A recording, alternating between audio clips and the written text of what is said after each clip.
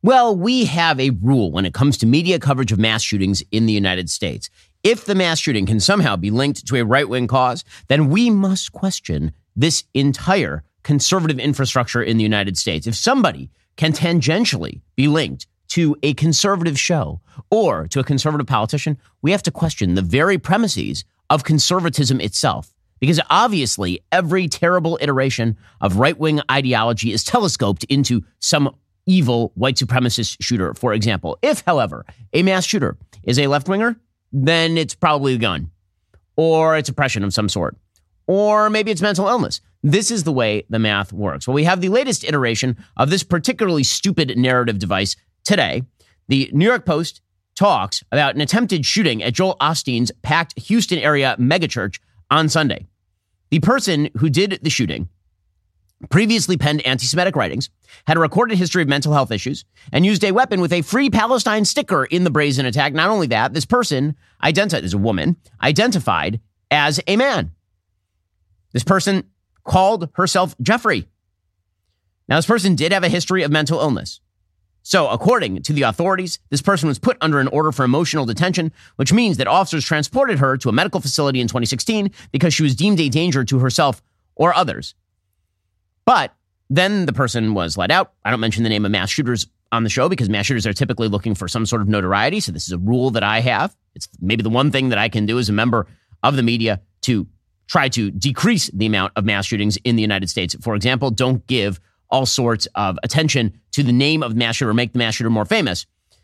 But effectively, the shooter entered Lakewood Church just before a Spanish language service was due to begin at 2 p.m. By the way, this woman carried along her 7-year-old son and then opened fire as hundreds of people were taking their pews. 2 off-duty officers working security at the church returned fire and fatally shot this person. The young boy sustained a gunshot wound to the head, was caught in the crossfire.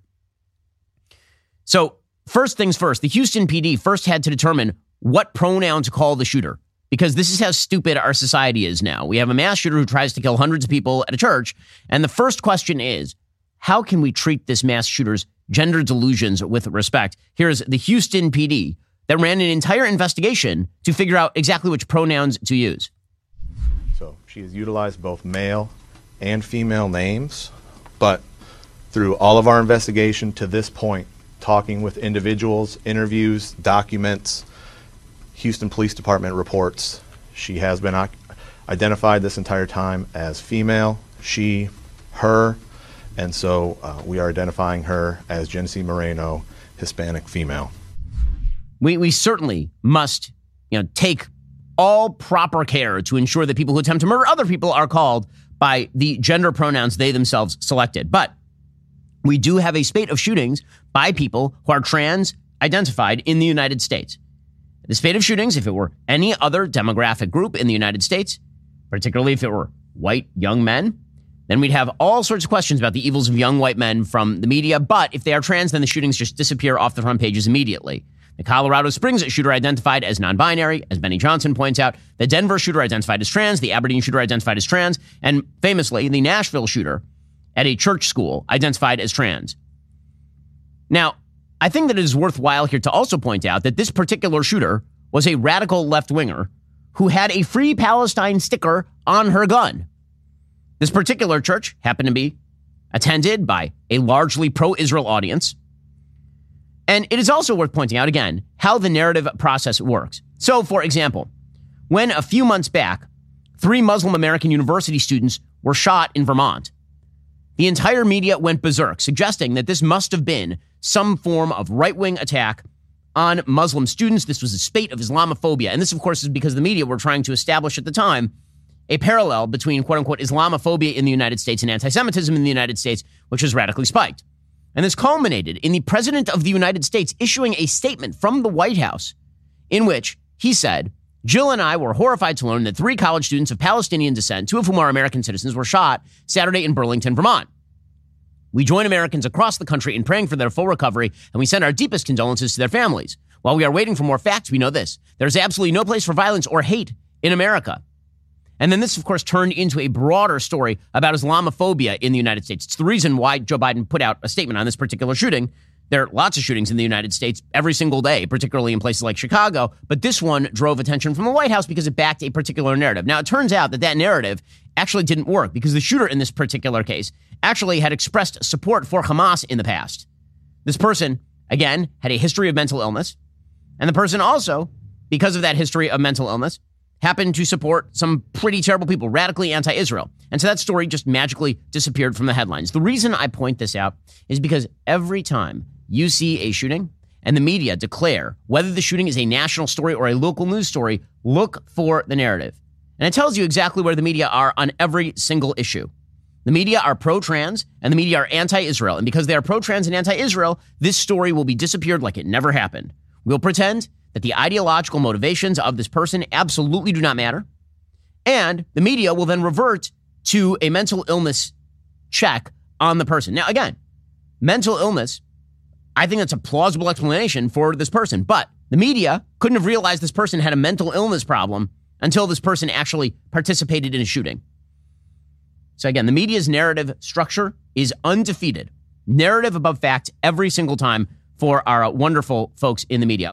We'll get to more on this in just 1 second. First, Pure Talk believes in American values and that when people say free, they should mean, actually free. When you switch to Pure Talk today, you will get a free Samsung 5G smartphone. No 4-line requirement, no activation fee, just a free Samsung that's built to last, rugged screen, quick charging battery, top-tier data security. Qualifying plans start at just $35 a month for unlimited talk, text, 15 gigs of data, and a mobile hotspot. Pure Talk gives you phenomenal coverage on America's most dependable 5G network. It's the same coverage you know and love, but for half the price of the other guys. The average family will save almost $1,000 a year. So I challenge you to choose a company that actually shares your values. Let Pure Talk's expert U.S. customer service team help you make the switch today. Go to puretalk.com/Shapiro to claim your eligibility for your free brand new Samsung 5G smartphone. Start saving on wireless today. Again, go to puretalk.com/Shapiro. Switch to my cell phone company. I've been using Pure Talk for years at this point. I can tell you that coverage is excellent. I trust them. You can too. Go to puretalk.com/Shapiro and switch to my cell phone company today. puretalk.com/Shapiro. Okay, meanwhile, massive debate has now broken out in Congress over the passage of a $95 billion bill that provides some $60 billion in support to Ukraine and provides another $14 billion for Israel's war against Hamas, and then $10 billion for supposed humanitarian aid for civilians in conflict zones, including Palestinians in Gaza. This thing passed 70 to 29 in a vote in the Senate last night, with 18 Republicans voting along with the Democrats in favor of passing this particular bill. The Republicans were very splintered on it. They split almost down the middle in terms of who voted for the bill, who voted against the bill.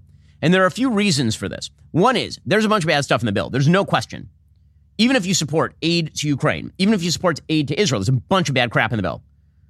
The biggest piece of garbage in the bill is this $10 billion in humanitarian aid for Palestinians in Gaza. Distributed by whom? Handed out to whom? Why should American taxpayer dollars be sent to a place that will be then run, presumably, by the UNRWA or by Hamas or by some other agency that acts on behalf of terrorists?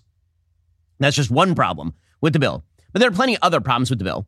Right? One of the questions about the amount of Ukraine aid is, what is the Ukraine aid for? And this raises a broader question about exactly what the goals of the United States are in Ukraine and what the United States is hoping to forestall for additional aid to Ukraine.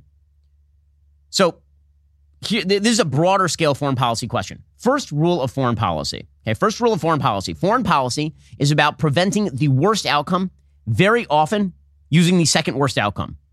Foreign policy is a series of bad choices that you have to make. And one of the problems with doing foreign policy is that if you are successful in a foreign policy context, then what you typically have done is you have forestalled the counterfactual. So, for example, let's say that the United States, instead of going isolationist after World War I, had remained relatively interventionist and had built up its military power and said to the Germans and Japanese, we're not going to allow you to get aggressive. And World War II had never happened. Well, the critique would have then been, why is the United States spending so much money on its military when there is no war? Only the counterfactual allows you to understand what could have happened if not for particular intervention or particular action. That's why hindsight is always 20/20 in foreign policy. Because the reality is that whatever choice you're making right now, you have to try to imagine outside your box. It's very easy to say in 2002 that the American military drawdown in the 1990s and the perception of weakness by America's enemies led to 9/11. And that's clearly true. And there were people making that argument at the time. But the argument on the other side at the time was, why are we spending so much money on the military when the USSR has just fallen? There's no actual reason for it. So when it comes to every foreign policy debate, we have to understand what exactly is the goal. So is the goal in Ukraine to, for example, degrade the Russian military, which, by the way, is something I think is worthwhile because I believe that the Russian military has been used for expansionist purposes and is working hand in glove with the Chinese military, and that both of them provide threats ranging from naval arena to ground assaults in various places in Eastern Europe, for example, to places like Taiwan. Okay, but let's talk about what are the American goals. Degrade the Russian military would presumably be one. Two would be prevent the Russians from taking over all of Ukraine and then threatening NATO's borders. Because Ukraine is, in fact, a giant chunk of landmass directly in the middle of Eastern Europe. It borders Poland, it borders Hungary, it borders a bunch of important states. The taking of Ukraine would also provide impetus for Russia, presumably to try to attack one of the outlying states like Lithuania in the Baltics. Because the Russians actually do, if you look at a map, hold a piece of territory on the edge of Lithuania called Kaliningrad, which used to be known, it was originally German territory, known as Königsberg. It's where Immanuel Kant was from. So theoretically, that could incentivize the Russians to move into Lithuania. Ukraine happens to be the breadbasket of the world. Huge amount of grain is produced there. Ukraine also happens to provide quiescence in the Black Sea in a way that the Russian domination of the Black Sea would not. There are a bunch of geopolitical and strategic and economic reasons that you don't want the Russians taking over all of Ukraine. So if the two American goals are degrade the Russian military, specifically because the Russians have been expansionists, and to prevent them from taking over all of Ukraine, those are American goals that have largely been achieved at this point, maybe. If the goal is to push Russia out of Donbass and Crimea, that's not going to happen, and pretty much everybody understands that's not going to happen. So the big question for the Ukraine aid is this aid being sent to Ukraine? It's military aid, which means, honestly speaking, it's just American military spending. It's we spend money by giving it to Ukraine, and Ukraine then spends it on American military contractors to build up all of the military credibility that we actually require. Like, it actually gets the machine working. And so if you think the world is about to become a much more violent place, which I do, it's actually not a terrible thing that you have more money pouring into the systems that sort of grease the wheels of the American military complex in terms of being able to produce weaponry for use against further threats like, say, China invading Taiwan. But put all that aside, if the money for Ukraine is designed to prevent the full takeover of Ukraine, then that's the amount of money that we should be spending on Ukraine. That is what is in America's interest. If that money is being given to Ukraine in the bizarre assumption that will allow for the full-scale reconquest of Donbass and Crimea, that's stupid and it's not going to happen. No one has made clear at this point exactly what the aid is for. This is a signal failing of the Biden administration. It really is. We'll get to more on this in just one moment. First, let's say you were a duke of an intergalactic house, and one day your emperor decided to give you an additional desert planet to rule. Well, you'd probably think, that sounds like an amazing gift. Wrong you are, because that same emperor decided to blindside you and murder you in your sleep. Pretty sure Duke Leto really wished he had some life insurance the moment that hunter-seeker pierced his body. No one likes to talk about life insurance, but it's incredibly important, and you need to include it in your financial planning this year. Start shopping now with Policy Genius. Find the right policy to protect your family today. Give yourself the peace of mind that comes with knowing that if something were to happen to you, your family can cover all their expenses while getting back on their feet. Policy Genius's technology makes comparing life insurance quotes from America's top insurers easy. Just a few clicks. You already have a life insurance policy through work, but that might not be enough. And if you move jobs, then it doesn't follow you. With Policy Genius, you can find life insurance policies starting at just $292 per year for $1 million in coverage. Some options offer same-day approval and avoid unnecessary medical exams. Policy Genius has licensed agents who can help you find the best fit for your needs. When they make it this easy, there really is not an excuse not to do it. Save time, money, provide your family a financial safety net using Policy Genius. Head on over to policygenius.com/Shapiro or click that link in the description. Get your free life insurance quotes. See how much you could save. That's policygenius.com/Shapiro.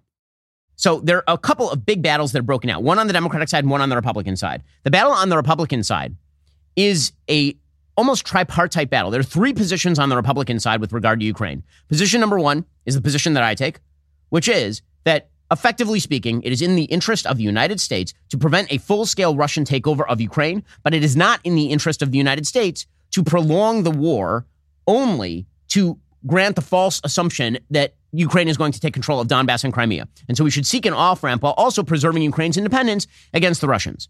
That happens to be the Henry Kissinger position. I've been taking that position since, I believe, April of 2022, like 2 months into the war. This has been my consistent position.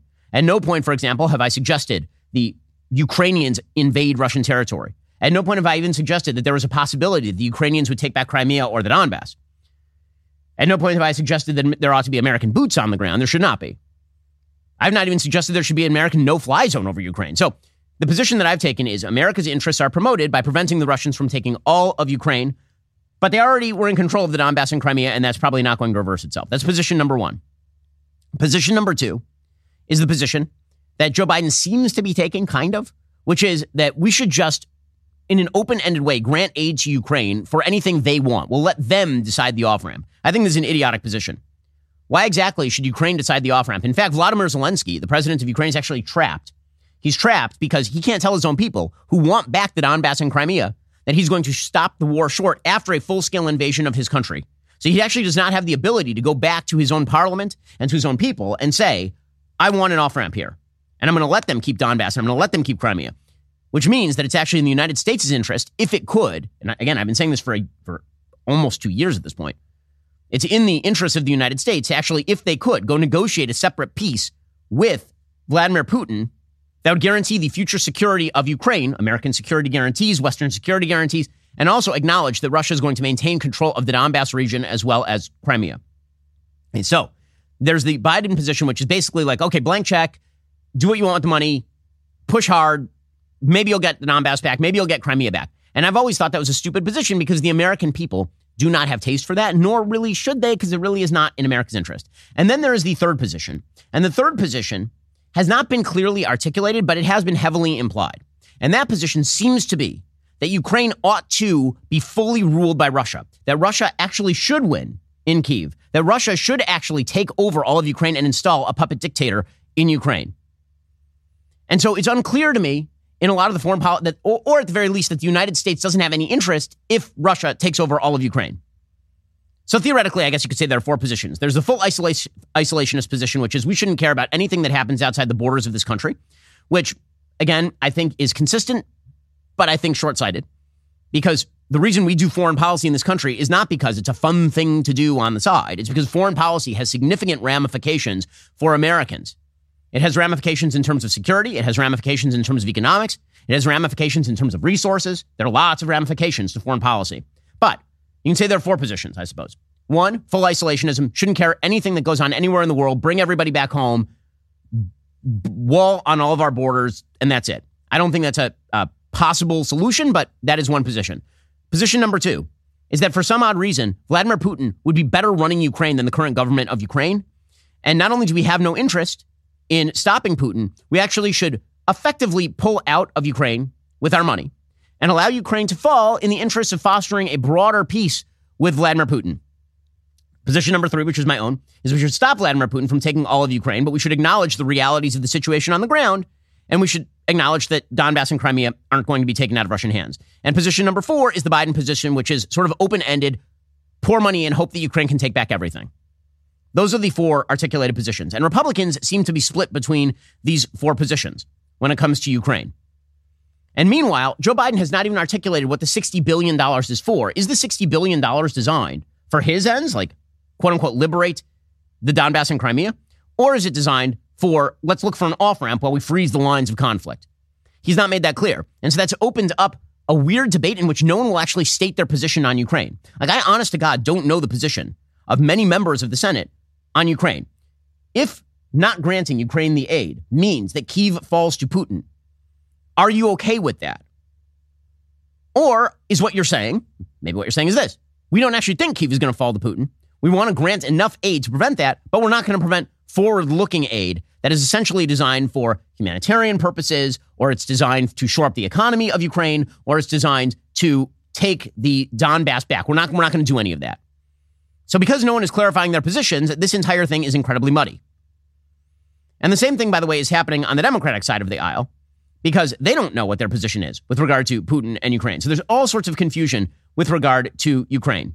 Meanwhile, on the Israel side of this particular policy, you have an isolationist right, which is increasingly arguing that there is something bad and immoral about supporting a democratic ally of the United States in destroying a terrorist group that just murdered 1,200 citizens of their country and took 200 hostages, including 100 who are still being held in captivity. There is that isolationist right that believes that. And much more importantly, there's a large block of the left that seriously sympathizes with actual Palestinian terrorism.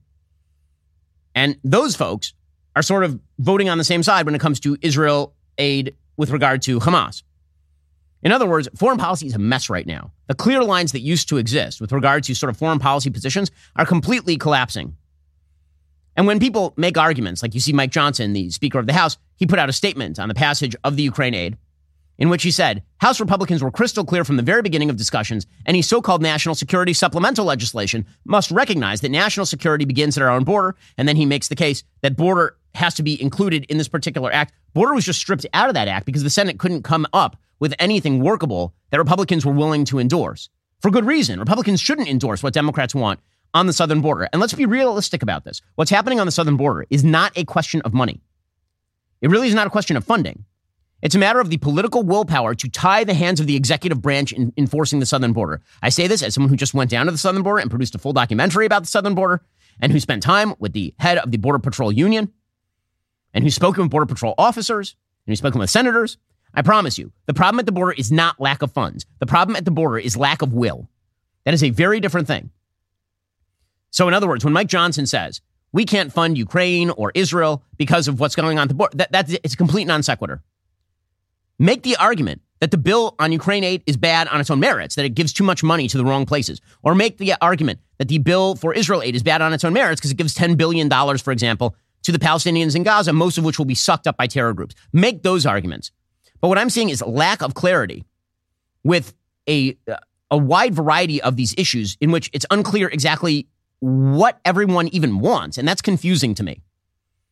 That is confusing. We'll get to more on this in just 1 second. First, a child's life is molded by his or her home, school, friends, community. A positive experience in all these areas helps build a healthy child. Cars for Kids, that's Cars with a K, is a registered nonprofit organization aimed at giving children the tools to succeed in life. If you have a car that's just sitting in your driveway, taking up space, you should consider donating it to Cars for Kids. You know Cars for Kids. They've got that jingle, right? The 1-877 Cars for Kids, K-A-R-S. You know it. If you're tired of looking at that old car in your driveway or hearing your spouse complain about it, why not let Cars for Kids take care of it for you? Here's how it works. Visit their website at carsforkids.org/Ben. Let them take care of it from there. The whole process only takes 2 minutes. Cars for Kids will schedule a pickup at a time that's convenient for you. If you don't have a car, you can still help. Cars for Kids accepts non-cash donations of school supplies, clothing, sports equipment, and more. So what exactly are you waiting for? Call now or visit carsforkids.org/Ben to get the ball rolling today. That's Cars with a K, the number 4 at carsforkids.org/Ben. That's carsforkids.org/Ben. Meanwhile, the Republicans are making some claims about this particular bill that I actually don't think hold water. So there's a claim that's being made about the Ukraine bill that because the Ukraine bill includes funding for Ukraine that stretches into 2025, that this is somehow an impeachment procedure. Now, listen, I opposed both impeachments against Donald Trump. They did not allege high crimes and misdemeanors. And I have to love everything that Trump did in his conversation with Vladimir Zelensky, asking Zelensky to investigate Hunter Biden and Burisma in order to recognize that that did not rise to the level of high crime and misdemeanor. That was an impeachable offense. The claim right now that is being made is that because the funding to Ukraine extends into 2025, and this is just useful for purposes of fact-checking, that because of that, this is the predicate to an impeachment push. That basically, the first impeachment of Donald Trump was rooted in Donald Trump saying to Vladimir Zelensky, I'm not going to give you the supplemental aid that has been allocated to your country until you investigate Burisma. Because he withheld the aid, impeachment went forward. Thus, a new bill that allocates aid to Ukraine puts Trump at risk of impeachment if he withholds the aid to Ukraine. That doesn't follow. The actual rationale for the impeachment, to be fair, was not just that Trump was holding up the aid to Ukraine. If he had said, Ukraine is corrupt, I don't think as a foreign policy matter, we should be giving that aid to a corrupt country, so I'm not doing it. That would not be impeachable in any way, shape, or form. I don't even think Democrats would have tried to impeach on that basis. So the argument that simply by allocating aid in the future to when Trump could be president, that's kind of the predicate for impeachment, I don't think that argument holds particularly a lot of water. I think there are good arguments against the bill. I don't think that happens to be one of them. Okay, all of this meshes with, again, this broader foreign policy debate inside the Republican Party right now. And that was brought to the fore, a lot of this, by the interview that Tucker did with Vladimir Putin. Tucker Carlson, of course, went over to Moscow where he interviewed Vladimir Putin. We covered that pretty extensively on the show. We went through the interview. Again, I thought that Tucker did a fine job in asking questions that allowed Vladimir Putin to talk. And so the question with any interview is sort of what's the goal of the interview? Tucker asked a series of questions that were not designed to be confrontational, that were not designed to be aggressive against Vladimir Putin. And that's totally fine. You're allowed to do an interview that way when the goal is to allow the dictator to speak for himself so that everybody can see what he says and what he thinks. And even moments where it looked like Tucker was trying to elicit a particular response, Putin didn't go for it. And to be perfectly frank with you, I think that Putin blew a massive opportunity. I think that if Putin had come out and made the case that I've seen so many people on the right make, which is Ukraine is sort of a left liberal country, and that when you fight for the Ukraine flag, you're actually fighting for the LGBTQ flag, or that the entire debacle that's been happening in Ukraine is the result of American foreign policy elite establishment types. Like that would have been the argument that Putin could have made that I think would have drawn more eyeballs. Instead, he went into his actual true rationale, which was this sort of long historic explanation of why Ukraine ought not exist and why he ought to take the whole thing. Well, I mean, the argument that he makes leads conclusively to the conclusion that he really believes that Russia should be the ruler of Ukraine, period, full stop. And that was the case that he was making. He tried to back off of that when he said, oh, well, maybe there'll be an off-ramp, but then he refused to suggest sort of an actual realistic mechanism for an off-ramp. And listen, I'm somebody who's warm to an off-ramp. If he'd presented one, I'd say the United States should jump on it like right now. Okay, but that's the interview that Tucker did with Putin.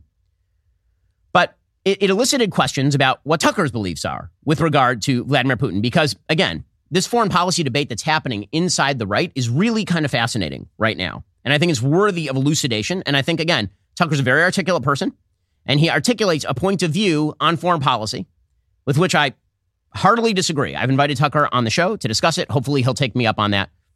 I would love to have a conversation with him about that to clarify positions. I think it'd be good for the movement.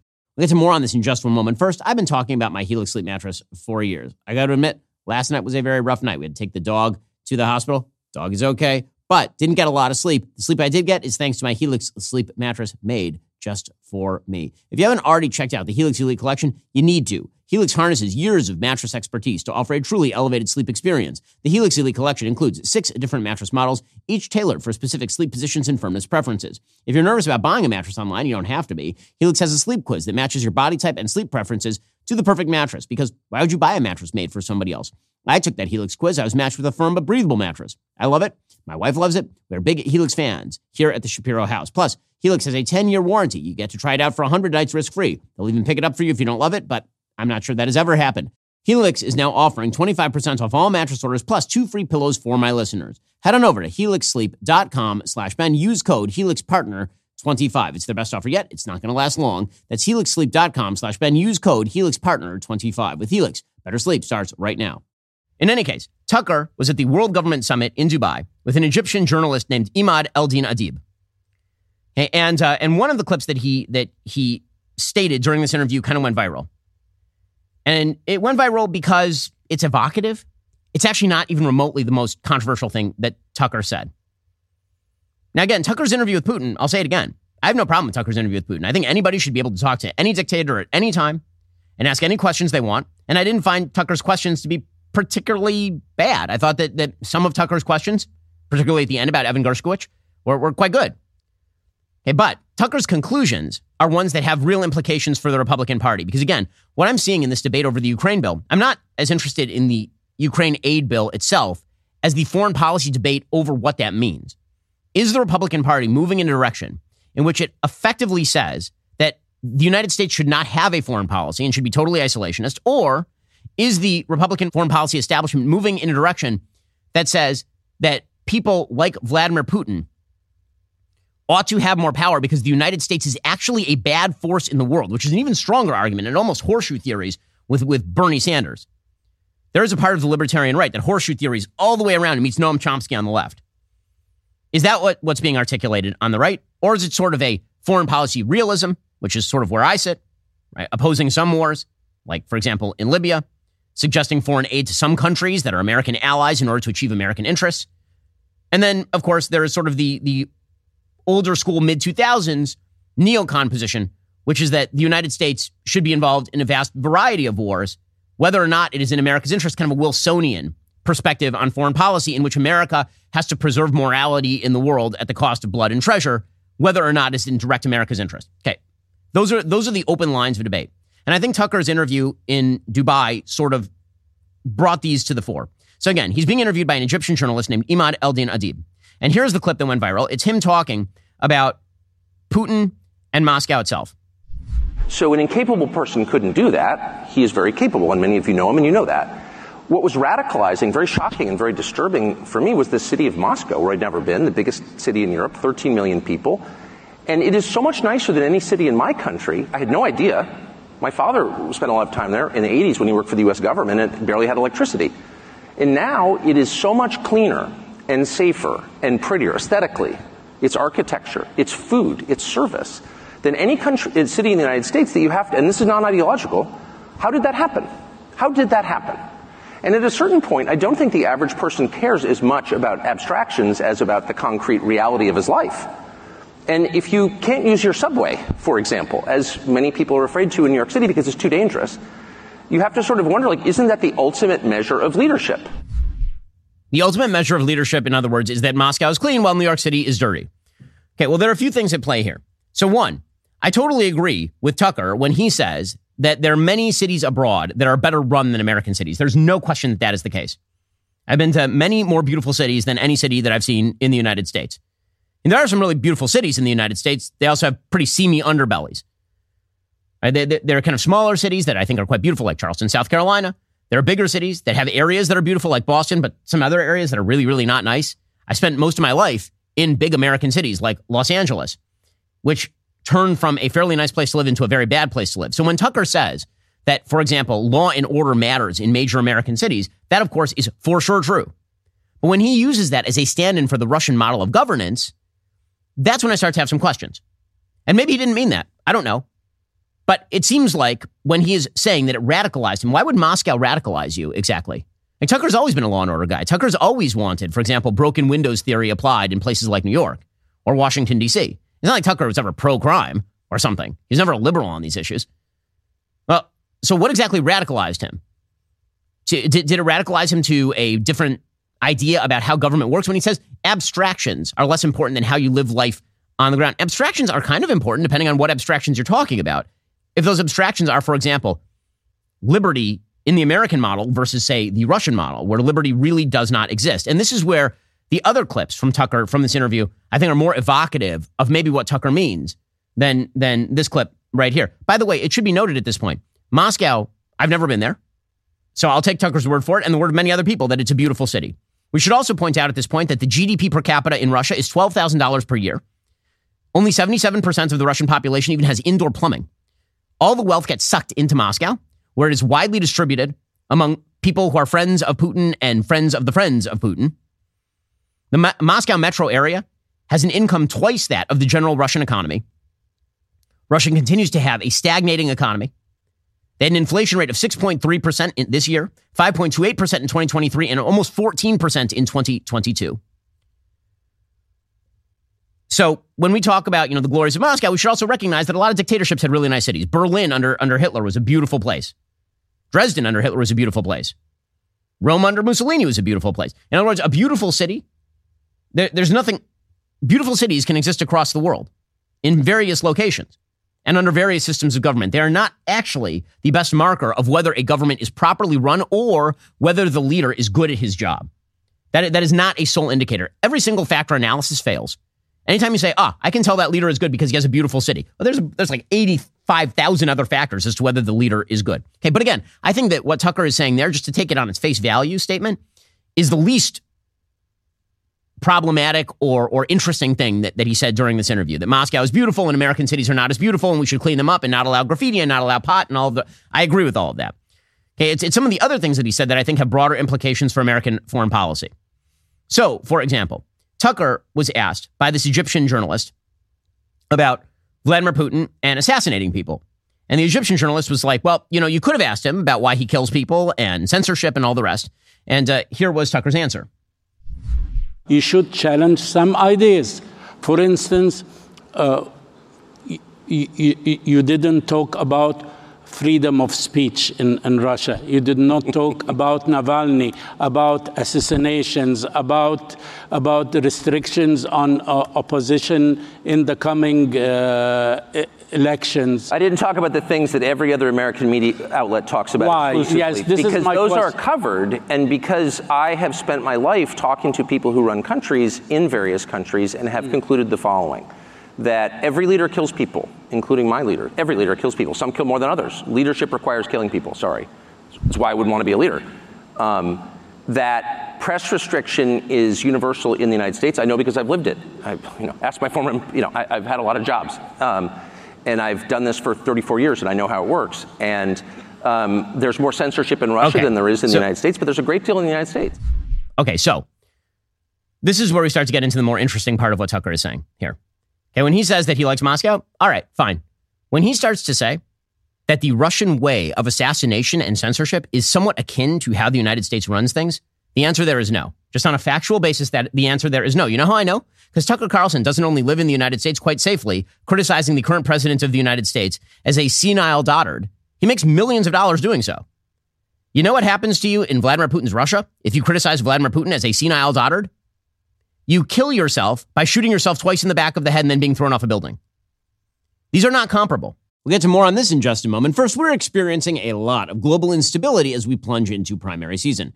How are you protecting your family in the middle of all of this chaos? The fact is, there's one asset that has withstood famine, war, political, and economic upheaval dating back to ancient times. That, of course, is gold. It's not too late to diversify an old IRA or 401k into gold, and Birch Gold Group can help you with that. Birch Gold can help you create a well-thought-out and balanced investment strategy. They'll help you convert an existing IRA or 401k into an IRA in gold without paying a penny out of pocket. Diversify into gold today. Just text BEN to 989898 for a free info kit. With an A-plus rating with the Better Business Bureau, countless 5-star reviews, thousands of happy customers, I encourage you to check out Birch Gold today. Text BEN to 989898. Claim your free info kit. Protect your savings with gold the way that I did. Diversification is always a smart business strategy, particularly in really tenuous times. This is a tenuous time. You should check out my friends over at Birch Gold. Text BEN to 989898. Get in touch with them today. Ask all your questions. Text BEN to 989898 to get started with Birch Gold. We'll get to more on this in just 1 second. First, we all know the first thing we do when we get home from work is change out of those work clothes and get into the comfortable loungewear. Well, luckily for me, I have Tommy John, because as I slip into something more comfortable, my Tommy John loungewear set, I'm immediately enveloped in a cocoon of supreme softness and unparalleled comfort. Not only is their loungewear cozy enough to use as sleepwear, it's stylish enough to wear for a quick stroll to the park with my kids, and you won't look like you just rolled out of bed, even if you may have done just that. Tommy John uses luxuriously soft tri-blend fabrics with flexible 4-way stretch. Plus, their fabric is non-pilling, meaning it doesn't leave behind lint balls or fuzz. And guys, you might be wondering how they can get any better. Good news. Their underwear, amazing. I mean, I've been using them for years, literally throughout all my other pairs of underwear. Incredibly durable. Their fabric moves with you. It's just great stuff. Plus, Tommy John's best pair you'll ever wear or its free guarantee protects your most valuable asset. So shop at Tommy John. Get 20% off your first order right now at TommyJohn.com/Ben. Save 20% for a limited time at TommyJohn.com/Ben. That's TommyJohn.com/Ben. See site for details. When Tucker says that everyone assassinates, everyone kills, kind of reminiscent of Michael Corleone justifying the mafia when he's talking to Kay in Godfather 1. He's like, oh, okay, now who's being naive?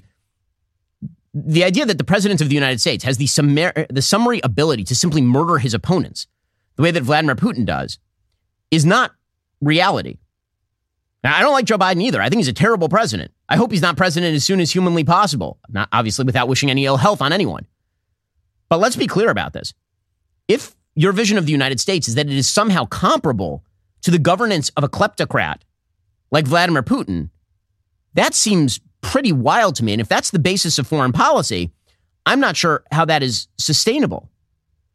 The attempt to relativize the United States to Russia under Vladimir Putin, that's the part that I'm finding bizarre here in what Tucker is saying. And that leads to a foreign policy that is quite dangerous for the future of the United States. If the foreign policy of the United States is Russia good, Russia no worse than United States, therefore, if Russia takes Ukraine, for example, no problem. I don't understand how you uphold a powerful America in the world for the benefit of its own citizens under that rubric. Again, that's not a defense of anything Joe Biden is doing. But Tucker comparing himself and his treatment in the United States to the treatment of Russian journalists who descend from Vladimir Putin is just, it is not factual. It does not seem to have a relation to factual reality. I'll get to more on this in a second, because again, I think that there are some very significant gaps in American foreign policy thinking. And again, this is why I've invited Tucker on the show, because I would love to discuss this stuff with him. And I'd love to clarify our thoughts on this. What does he think a good American foreign policy looks like? We'll get to more of this in just a second. First, mark your calendars. It's the epic return of Backstage. Almost a year away filming the Pendragon cycle, but Jeremy Boring is back. He is joined by Matt Walsh, Candace Owens, Michael Knowles, Andrew Klavan, and me. Join us tonight at 7 p.m. Eastern, 6 p.m. Central as we go behind the scenes and beyond the headlines. There's a lot to cover. You're not going to want to miss a minute. Watch the show live exclusively on Daily Wire Plus tonight at 7 p.m. Eastern, 6 p.m. Central. You're not going to want to miss it. Okay, meanwhile. Okay, so we are going through this Tucker interview in Dubai because it has sort of his thoughts about what happened with Vladimir Putin. Again, there are two interesting things about the interview with Putin. One is what Putin had to say, which we went through pretty in depth the other day. And the other is sort of what Tucker's perspective is, because, of course, Tucker has a huge following and is incredibly talented at what he does. So, again, the clip that has been going viral is the one about him saying that Moscow is a wonderful place.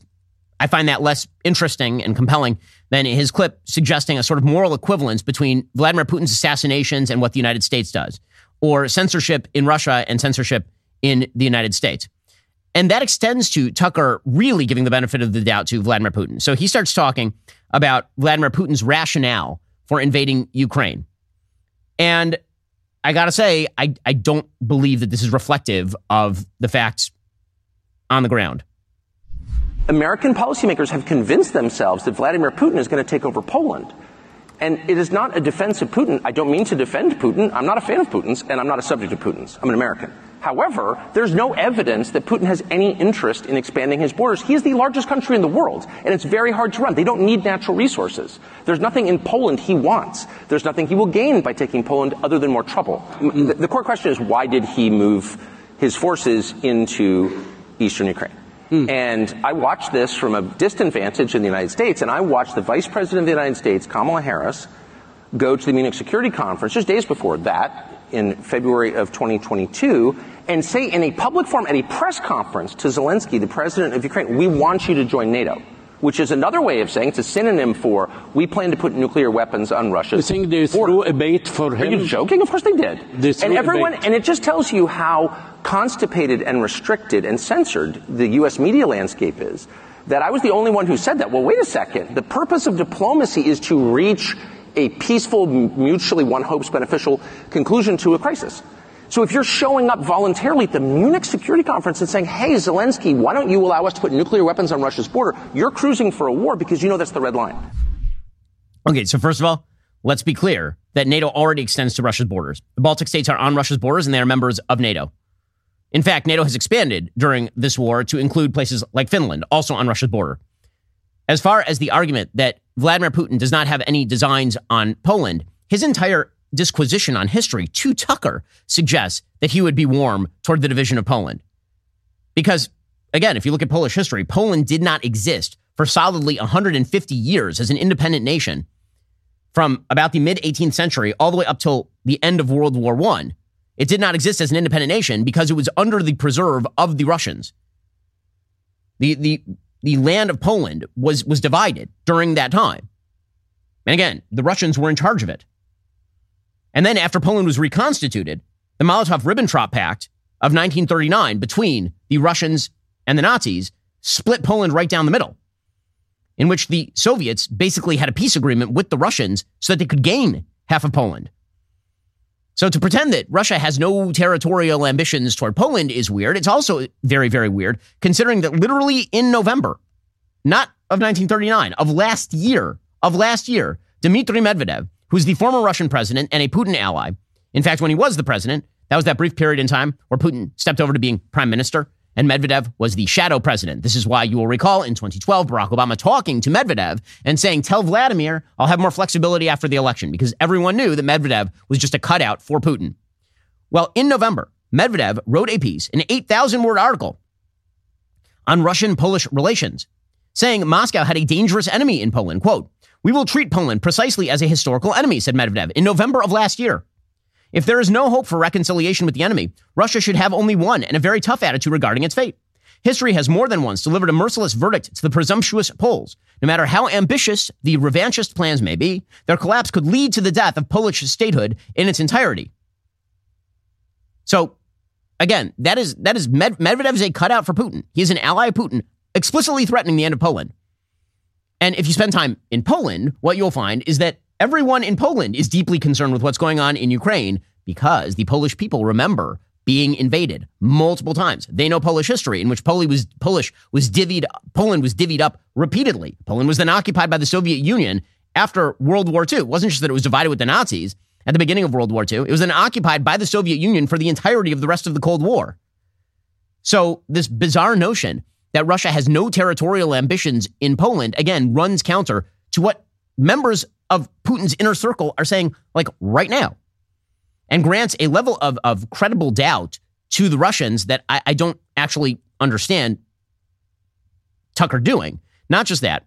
When Tucker suggests that NATO should have invited Vladimir Putin in 2000, the reason that NATO did not invite Vladimir Putin into NATO in 2000 or disband NATO in the aftermath of the Cold War is because Russia has had a long history of territorial ambition in Eastern Europe. The purpose of NATO was, as Tucker says, to check Russian ambitions. Once you invite Russia into the group, you have an inter-NATO conflict. So let's say that Russia invades Ukraine, and let's say that both of those countries were members of NATO. Now, Article 5 cannot be invoked because Article 5 is only able to be invoked against an aggressor against NATO, not by NATO against a member state against another member state. If, for example, Lithuania were to invade Estonia tomorrow, you could not invoke Article 5 realistically because both of those countries are members of NATO. So the idea of Russia trying to get into NATO to thus thwart NATO, that is typical Russian foreign policy. That's exactly how Russia has used its seat, for example, on the UN Security Council. They tried to use its seat on the UN Security Council in order to thwart NATO intervention in Yugoslavia during the Yugoslav War of 1999. And in fact, that's something that Putin is still mad about. So this kind of notion that Vladimir Putin is a kindly-hearted gentleman who is not seeking territorial expansion, who does not have ambitions toward his Eastern European neighbors, who is not using threats of military force in order to convince territorial neighbors to move toward him, which is clearly what he's doing. And he doesn't have to invade Belarus. Belarus is already a proxy state of the Russians. And presumably that is what would happen if he took over Ukraine in full. It wouldn't just be that Russia rules Ukraine directly. It would be that he installs a dictator, declares Ukraine, quote unquote, independent, and then rules via proxy. Almost as part of the new Soviet constellation. It'd be a state ruled by proxy from Moscow through an ally. So the level of credibility that Tucker is granting to Putin here, what does that say about what his view of American foreign policy is? I really am not sure. Again, I keep calling for clarification because Tucker's a really important voice, and I'd love to know what he thinks on all these things. Then Tucker was asked during this interview about America's policy with regard to Israel and Gaza. And this part of the interview is rather stunning. So he suggests that America's role with regard to Israel and Gaza should be to force Israel to stop its killing of Hamas members and its attempts to defend its own borders. Here was, and he, in fact, he goes further. He suggests that America is evil for not doing that. Here was Tucker in Dubai. Sir, do you have an explanation till this moment, since the Gaza events took place, till now, nobody came out and said how on earth the United States of America is vetoing the stoppage of fire, how a country would veto not to continue war, how somebody is against stopping a war. The United States is, for this moment, is the most powerful country in the history of the world. So if you were to frame this in terms we're all familiar with, which are the most basic terms, the terms of the family, the United States would be dad, would be the father. And the father's sacred obligation is to protect his family and to restore peace within his walls. So if I come home, unfortunately, pause for a second. Work. So first of all, for Tucker, who has posited that the United States really has no interest in things that go on outside of its borders in large scale, to be suggesting a familial analogy here is already very strange. At the very least, it's strange. The idea of America as world father is extremely imperialist. That America is basically out to dominate every, I mean, it sounds Wilsonian almost, that it is the job of America to impose its will wherever humanly possible. I mean, I think that's a proposition that Tucker disagrees with. So it's strange to use an analogy where America is the father and its job as America is to restore peace everywhere on the globe. First of all, just start with that. That's weird. But the analogy continues. So if I come home, I have 4 children. If I come home from work and 2 of my kids are fighting, what's the first thing I do? Even before I assess why they're fighting, before I gather the facts and know what's happening. I stop the fight. I stop fighting. Yes. So if I come home and I have 2 kids fighting and I say, go, beat the crap out of them, I am evil. Because I have violated the most basic duty of fatherhood, which is to bring peace. Because I have the power. I'm the only one who can bring peace. And so if you see a nation with awesome power abetting war for its own sake, you have a leadership that has no moral authority, that is illegitimate. And I'm very distressed and concerned that we are entering an era where this awesome force for good is instead being used for evil. Okay, so he says America is effectively evil for not promoting a ceasefire, leaving Hamas, a terrorist group, in control of the Gaza Strip, using this familial analogy. So again, there are 1,000 problems with this familial analogy, just on the face of it. Number one, Hamas is not part of the family of nations. Okay, so even if you were to accept Tucker's analogy that America is somehow great father in the sky that rules foreign policy all over the globe and has a role in ending every war, which I know Tucker does not agree with. Even if you accept that analogy, the next question is, are these children both yours? Because I'm pretty much clear on the idea that Israel is an American ally, an incredibly pro-American democracy in the region that provides pretty significant intelligence support to the United States, and that Hamas is a terrorist group.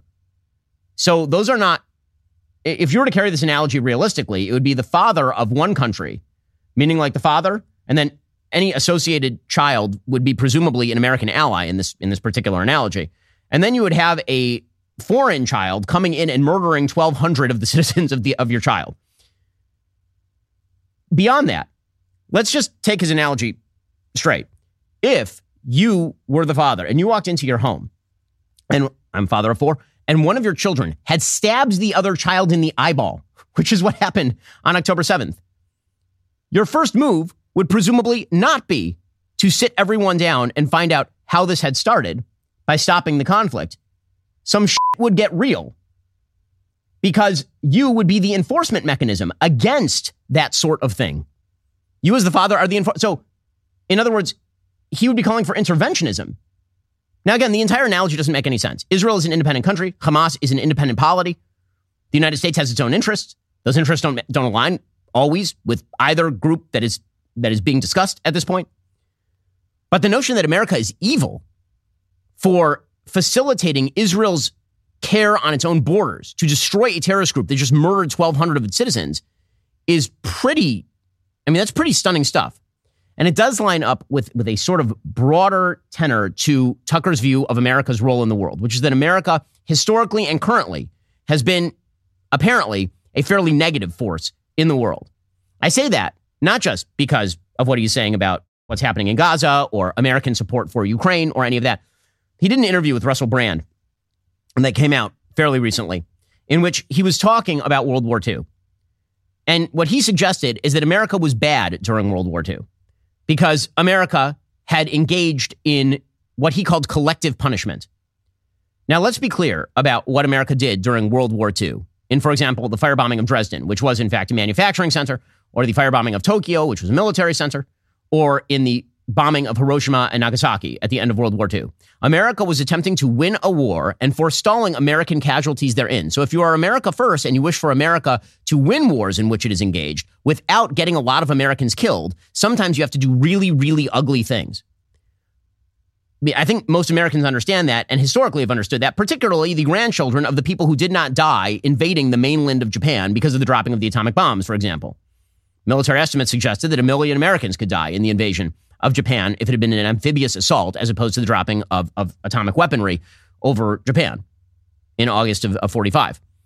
But here was Tucker talking about American evil during World War II. Collective punishment is completely accepted as legitimate. No, they're all part of the same bloodline. That's incomprehensible to the Christian mind because bloodline is irrelevant, neither Jew nor Greek. I mean, the whole point of Christianity is it doesn't matter who your parents were or what your DNA is. You have a direct relationship with God. And if you're on board with that, then you're a Christian, and if you're not, you're not. But there's no sense, there's no template for collective punishment in Christianity. It's repulsive to Christians.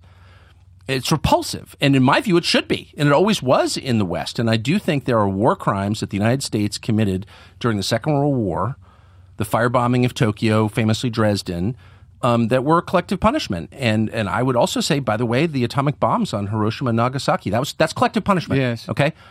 And I think that rotted the soul of the West. I do. Yes. I think that's so immoral that it did two things. One, you carry the burden of sin at scale like that. You just do. You can't help it. And two, that level of power in the hands of human beings convinced them that they were gods. Yes, it's curious because you would hear a comparable argument offered for slavery, for example, that this burden is borne by American culture, and yet I've never heard anyone advance it around the acts of Hiroshima and Nagasaki.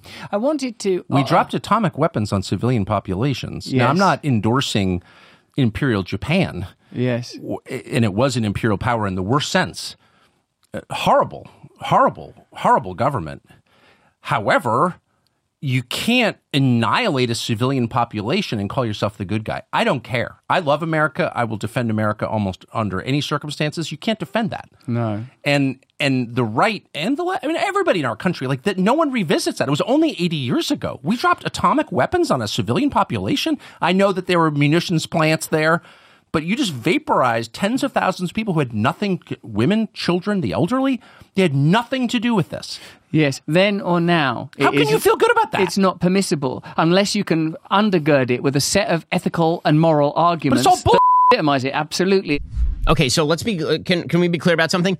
The West has then spent every moment trying to develop weaponry so sophisticated that they can target specific military members, even as they embed among civilian populations, which is what Israel is doing, for example, right now in the Gaza Strip, or what the United States did when it fought ISIS, or what the United States did when it was fighting in Iraq or Afghanistan. But the baseline notion that collective punishment is equivalent to war, collective punishment is, I know who the bad guys are, and I don't care who the bad guys are. I want to punish all of you out of malice and pressure. That is the goal of collective punishment. Collective punishment is not, you're at war with a country. That country is threatening you. The only way to win the war and to make sure that your interests are maintained is to take certain military action that will have collateral damage. Collateral damage is not the same thing as collective punishment. But Tucker seems to equate these two things, collateral damage and collective punishment, as though the intent of the dropping of these bombs does not matter whatsoever. And that forecloses the possibility of winning a war like World War II. Again, war has gotten a lot more meticulous since then, which is why casualty numbers in war have dropped so significantly. It's also why, for example, the United States, despite having a nuclear monopoly in the aftermath of World War II, if that had truly corrupted the American soul to the extent that Russia that Tucker suggests here, if that had truly corrupted the American national soul that way, from 1945 until 1949, the United States had a nuclear monopoly. No one else had a bomb. We could have literally bombed Moscow into rubble. We could have dropped one nuke, and we could have finished the Cold War at the beginning of the Cold War. But we didn't, because we cared about collateral damage, because we did not want collective punishment. So, this sort of generalized view of foreign policy, which essentially suggests that everything that's bad in the world is a response. It's blowback to America's interventionism in the world, because America has historically and currently fostered bad things in the world, suggests a revanchist foreign policy in which the United States basically undercuts all of its interests in the world in the interests of what? Now, again, maybe that collapses back into that original isolationist argument that the U.S. has no foreign policy. We don't need a foreign policy. Erect a wall, everything's good. Maybe that's the idea. Okay, I think that's short-sighted. I don't think that is going to be realistic in a world in which vacuums are filled by forces nefarious that do not like America and do not wish for the prosperity of American citizens. But at least that's a foreign policy. But this is why clarification on these issues, I think, would be a good thing. There's a lot of vague talk floating around about foreign policy. And for the third time, I would love to sit down with Tucker and talk about these things to actually establish what he thinks a good and moral American foreign policy should look like. Alrighty, guys, the rest of the show continues right now. We will be getting into The Democrats desperately attempting to continue to paint Joe Biden as a victim of a special counsel. If you're not a member, become a member. Use code Shapiro at checkout for 2 months free on all annual plans. Click that link in the description and join us. One stage, one night, no limits. Don't miss the epic return of the God King, Jeremy Boring, with Ben Shapiro, Matt Walsh, Candace Owens, Michael Knowles, and Andrew Klavan. Backstage. Watch it live tonight at 7 p.m. Eastern, 6 p.m. Central. Exclusively on the Daily Wire Plus app and on dailywire.com.